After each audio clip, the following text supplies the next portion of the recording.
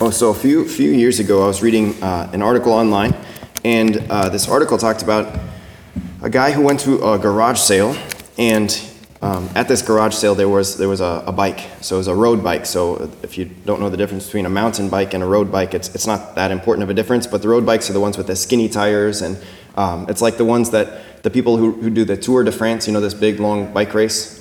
Basically, if anyone does a bike race, they're riding a road bike, a special road bike.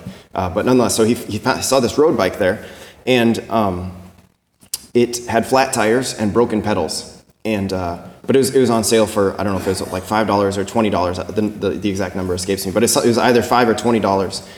And the guy thought to himself, well, okay, if I just fix up the pedals and maybe get new tires, then I'll have a pretty good bike for cheap, because road bikes are generally more expensive than normal bikes.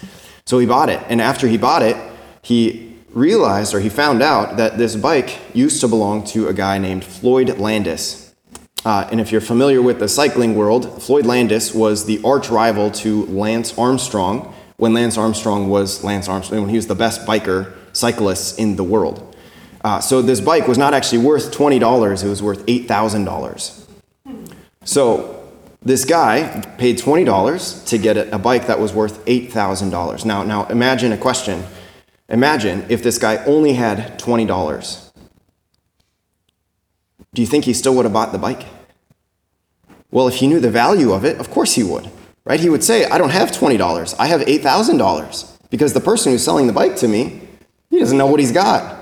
And so, of course, I'm happy to, and so maybe to the people around him, it would have looked foolish for him to spend his last $20 on a broken bike that was, to them, worthless. But for him, because he knew he didn't know what he was buying, but imagine he knew what he was buying, then it's like, of course, this is a no-brainer. Of course I'm going to spend my last $20 on this bike, because if I need to, I can just sell the bike and I can have thousands of dollars. Another example, this one, for some of you farmers, maybe you understand a little more closely. So imagine one day, however it turns out, you're in some stranger's field, right? So maybe your car broke down and you had to walk home, and the quickest way is to cut across a field. And I know that's probably a big no-no, but whatever, just imagine you're doing this. And as you're walking, you discover somehow that underneath this field is a gravel deposit. What are you going to do? You're going to look around. Okay, no one's seeing that I'm walking through this field. You're going to find out who owns the field, and you're going to go to the owner and just be like, hey, can I buy your field?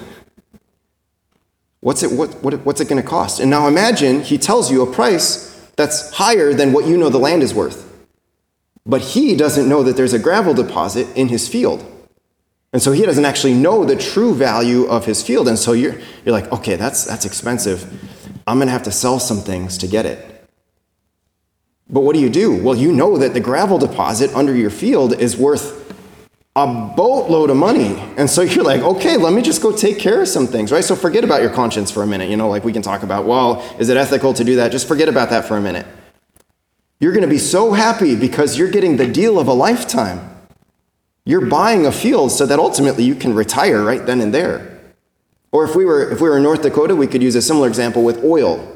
Right, you're walking through some stranger's field and you discover somehow that underneath their field is a boatload of oil, which is worth a boatload or 600 boatloads of money.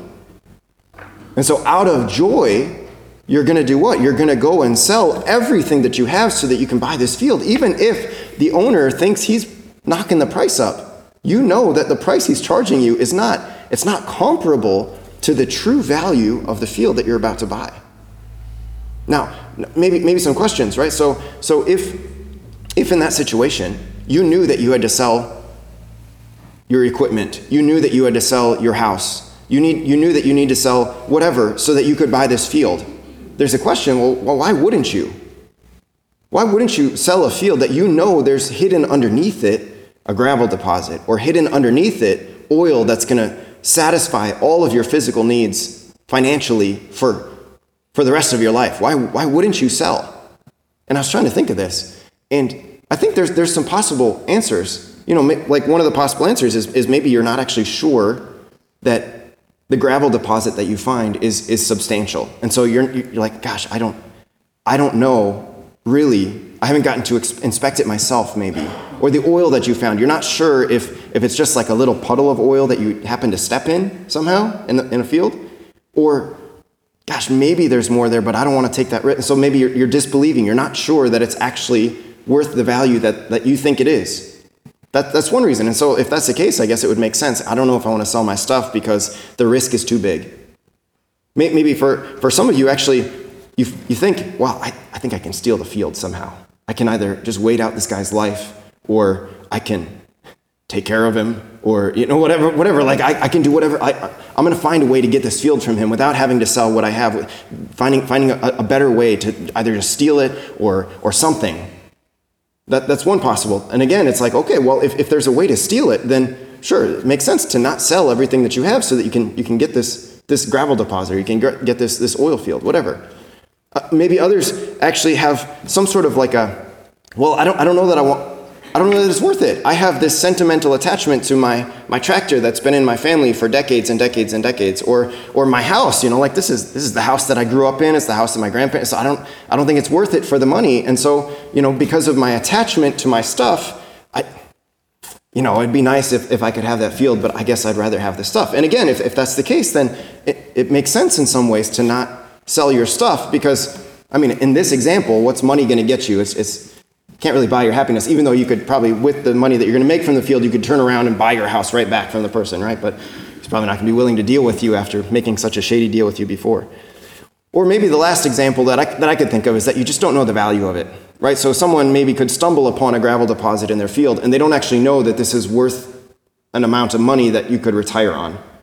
Or you don't know the value of oil, or you don't know the value of an $8,000 bike, and so it's just not worth it to you to sell out, right? So those are possible reasons. But if you were to have a conversation with someone in that situation, you would tell the person, like, no, you don't understand, right? So now it's not you who's found it, but you're talking like a friend has come to you and said, hey, I found this field, right? And what would you do to that? You would explain to that person, like, no, like you don't understand the value of the gravel. You don't understand the value of the oil. You don't understand the value of this bike. Like it seems like it's going to cost you a lot, but it's worth it. I promise you it's worth it. You're going to tell that person, right? Or they don't believe it, and you're like, okay, well, let's find a way to investigate more. Like I'm sure there's more gravel here than what you're seeing. I'm sure there's more oil here than what you're seeing. And so I want to find a way to help you believe, maybe. Or like, okay, I understand that you might have this attachment to your stuff, but don't you understand, like, you can get the field and then you just turn right back around and you buy your stuff back because that's how much it's worth to you, right? So if you're that person, you're going to do everything you can to convince your friend that this is a worthwhile thing to sell everything for the sake of buying it. Like this is what Jesus is getting at when he says, what? The kingdom of heaven is like a treasure buried in a field, which a person finds and hides again, and out of joy goes and sells all that he has and buys that field. This is, of course, exactly what Jesus is talking about. It's like it works out perfectly for the place where we live, because these are realities that we can see around us, that some people find gravel in their fields and it's worth a lot of money. Some people find oil in their fields and it turns out to be worth a ton of money. And so for those people, they're just like, this is incredible. I had this treasure in my field that I didn't even know was there. Now, of course, Jesus, he uses these parables, and he wants us to apply them to spiritual realities, to the kingdom of heaven. And so when he's talking about these, he's saying, like, yes, this is a reality that you know, that maybe some of you have seen this with your neighbors. Maybe some of you have seen this up close and personal. Now apply that to the kingdom of heaven. What is he doing? He's here to make an offer to us. And this is the thing. Jesus knows what he's offering, and what he's offering is worth far more than an $8,000 bike. What he's offering to us is worth far more than a significant gravel deposit under a field or a significant oil lake under a field. He knows what he's offering, and he offers it anyway. But he tells us, if you want this, you got to sell out for it. You got to be willing to lay aside your preferences. You got to be willing to lay aside your pride. You got to be willing to lay aside everything so that you can buy the kingdom of heaven. And what does it take to buy it? Well, it's the very act of selling out, of surrendering to Jesus. Now, what's What's incredible is the deal. It's the offer. Like what an incredible deal that he offers us, not just a lifetime. We live our lives here on earth, and I could have brought my rope, I guess, this morning, right? He offers us not just like 70, 80, 90 years or something like that of happiness, but he offers us an eternity of happiness that is unending, that is far more happy and joyful than anything we could experience on this earth. Like there's not a deal that compares to it. There's not anything that can adequately describe the incredible offer that Jesus comes to offer us in giving us his grace, in giving us new life in him. But what's more incredible is that people are unwilling to take him up on it. What's more incredible is that people are unwilling to keep his commands. This is what one of those things I was thinking about in our psalm response. Lord, I love your commands. And I was just thinking, how many people are, as we're saying this, are just lying? Lord, I love your commands. Do we love his commands? I don't know. And maybe I'm just misperceiving things completely. But I know that one of the Lord's commands is to repent, and I know that not many people repent. I know that one of the Lord's commands is to deny yourself, and I know that lots of people, including myself, struggle to deny ourselves and don't really desire it. I know that one of the Lord's commands is that we need to eat his flesh and drink his blood, and I know there's plenty of people that don't do that. That we need to worship him, and maybe I'm a little too sharp right now. The Lord offers us this, and it just causes me to wonder, why don't more people sell out for it? Why don't more people eagerly run to confession? Why don't more people eagerly change their lives, change their behavior, change their thoughts and their words so that they can receive Holy Communion in a state of grace? Why don't more people, why isn't it every weekend standing room only at St. Francis Xavier Church? And again, I think we could go back to these same reasons of why people wouldn't sell out for the sake of the field. I think maybe people don't believe it. People don't really believe that heaven is more incredible than what we can experience on this earth. Many people don't really believe in heaven. Like if push comes to shove, they say that they do because it brings them comfort, knowing that when they die, maybe they'll go to a better place. But when push comes to shove again, it's like, I don't really know that I believe that there is life after death. Or I don't really know that I believe that the life after death is actually better than this. Maybe that's the case. And so because of that, again, if you don't believe it, it makes sense that you wouldn't sell out for it. I think there's actually another reason, and that other reason is something that has infiltrated Christians across the board, whether Catholic or not Catholic. And that other reason is that a lot of people think they can just steal it. This mentality that everyone goes to heaven as long as you're not Hitler. And we've been hearing for the last 3 weeks now, Jesus speaking in parables about what? And I talked about this last week. The parables, largely speaking, talk about judgment. And talk about within that judgment that the Lord is going to bring to us, that not everybody gets in. In fact, this was the second part of our gospel passage where he talks about the kingdom of heaven is like a net thrown into the sea, which collects fish of every kind. And when it is full, they haul it ashore and sit down to put what is good into buckets. What is bad, they throw away. Thus it will be at the end of the age. The angels will go out and separate the wicked from the righteous and throw them into the fiery furnace where there will be wailing and grinding of teeth. Jesus is very clear about this, that nobody can steal heaven. That we actually can't hold to this mentality that, like I said, is across the board. We can't hold to this mentality that everybody goes to heaven, and so I don't need to sell out. No, he's very clear that when you find the treasure, you got to sell out for it. And so that one is, and we see this throughout the Gospels, and I talk about this all the time, maybe too much, but whatever, this is a real thing. The Lord's judgment is real. And so if you're one of these people that it doesn't matter, I want to tell you that it does. And it's not, who cares what I think? Jesus tells you that it does. We have to repent. We have to follow his commands. We have to study his word. This is what he says when he says, "Then every scribe trained, instructed in the kingdom of heaven is like the head of a household who brings from his storeroom both the new and the old." He's talking about the scriptures here. He doesn't know, or the New Testament hasn't been written yet, but he surely is here to establish a new covenant. And in establishing the new covenant, he wants us also to take advantage of the wisdom of the old. So to study Scripture, so that we don't have to be like biblical scholars, but to be familiar with the Word of God, so that, again, we can be instructed in the kingdom of heaven. Maybe some of us have sentimental attachments to certain things in our lives that, again, I don't want to give those up.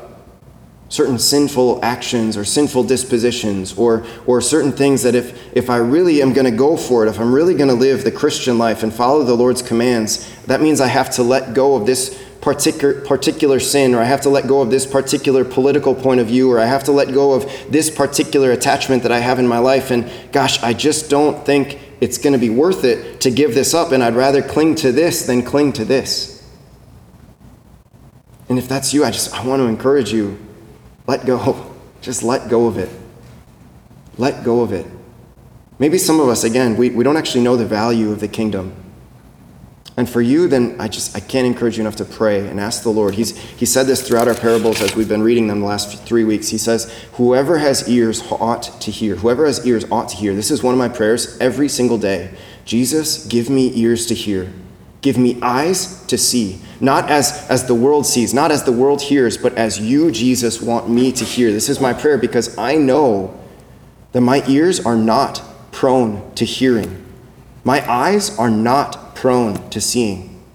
And so I need him to give me his grace, to open my ears so that I can hear his voice, to open my eyes so that I can see him calling to me, trusting that the kingdom of heaven is worth it. And this is the thing. I don't know where any of you are at, and I know that some of you have heard this. Some of you are right on board with me and thinking like, yes, we got to sell out, we got to sell out, we got to sell out. I know that some of you are way over here and you're just thinking, no, don't tell me, Father. And I know that some of you maybe are right in between and you're just not sure what to think because, as I've mentioned before, maybe different priests throughout the past, and again, I don't necessarily know. Maybe different priests throughout the past have told you that it's okay that you don't go to confession. Maybe other priests have told you that it's okay that you don't come to Mass every week. I know maybe other priests have told you that you don't really need to read the Bible.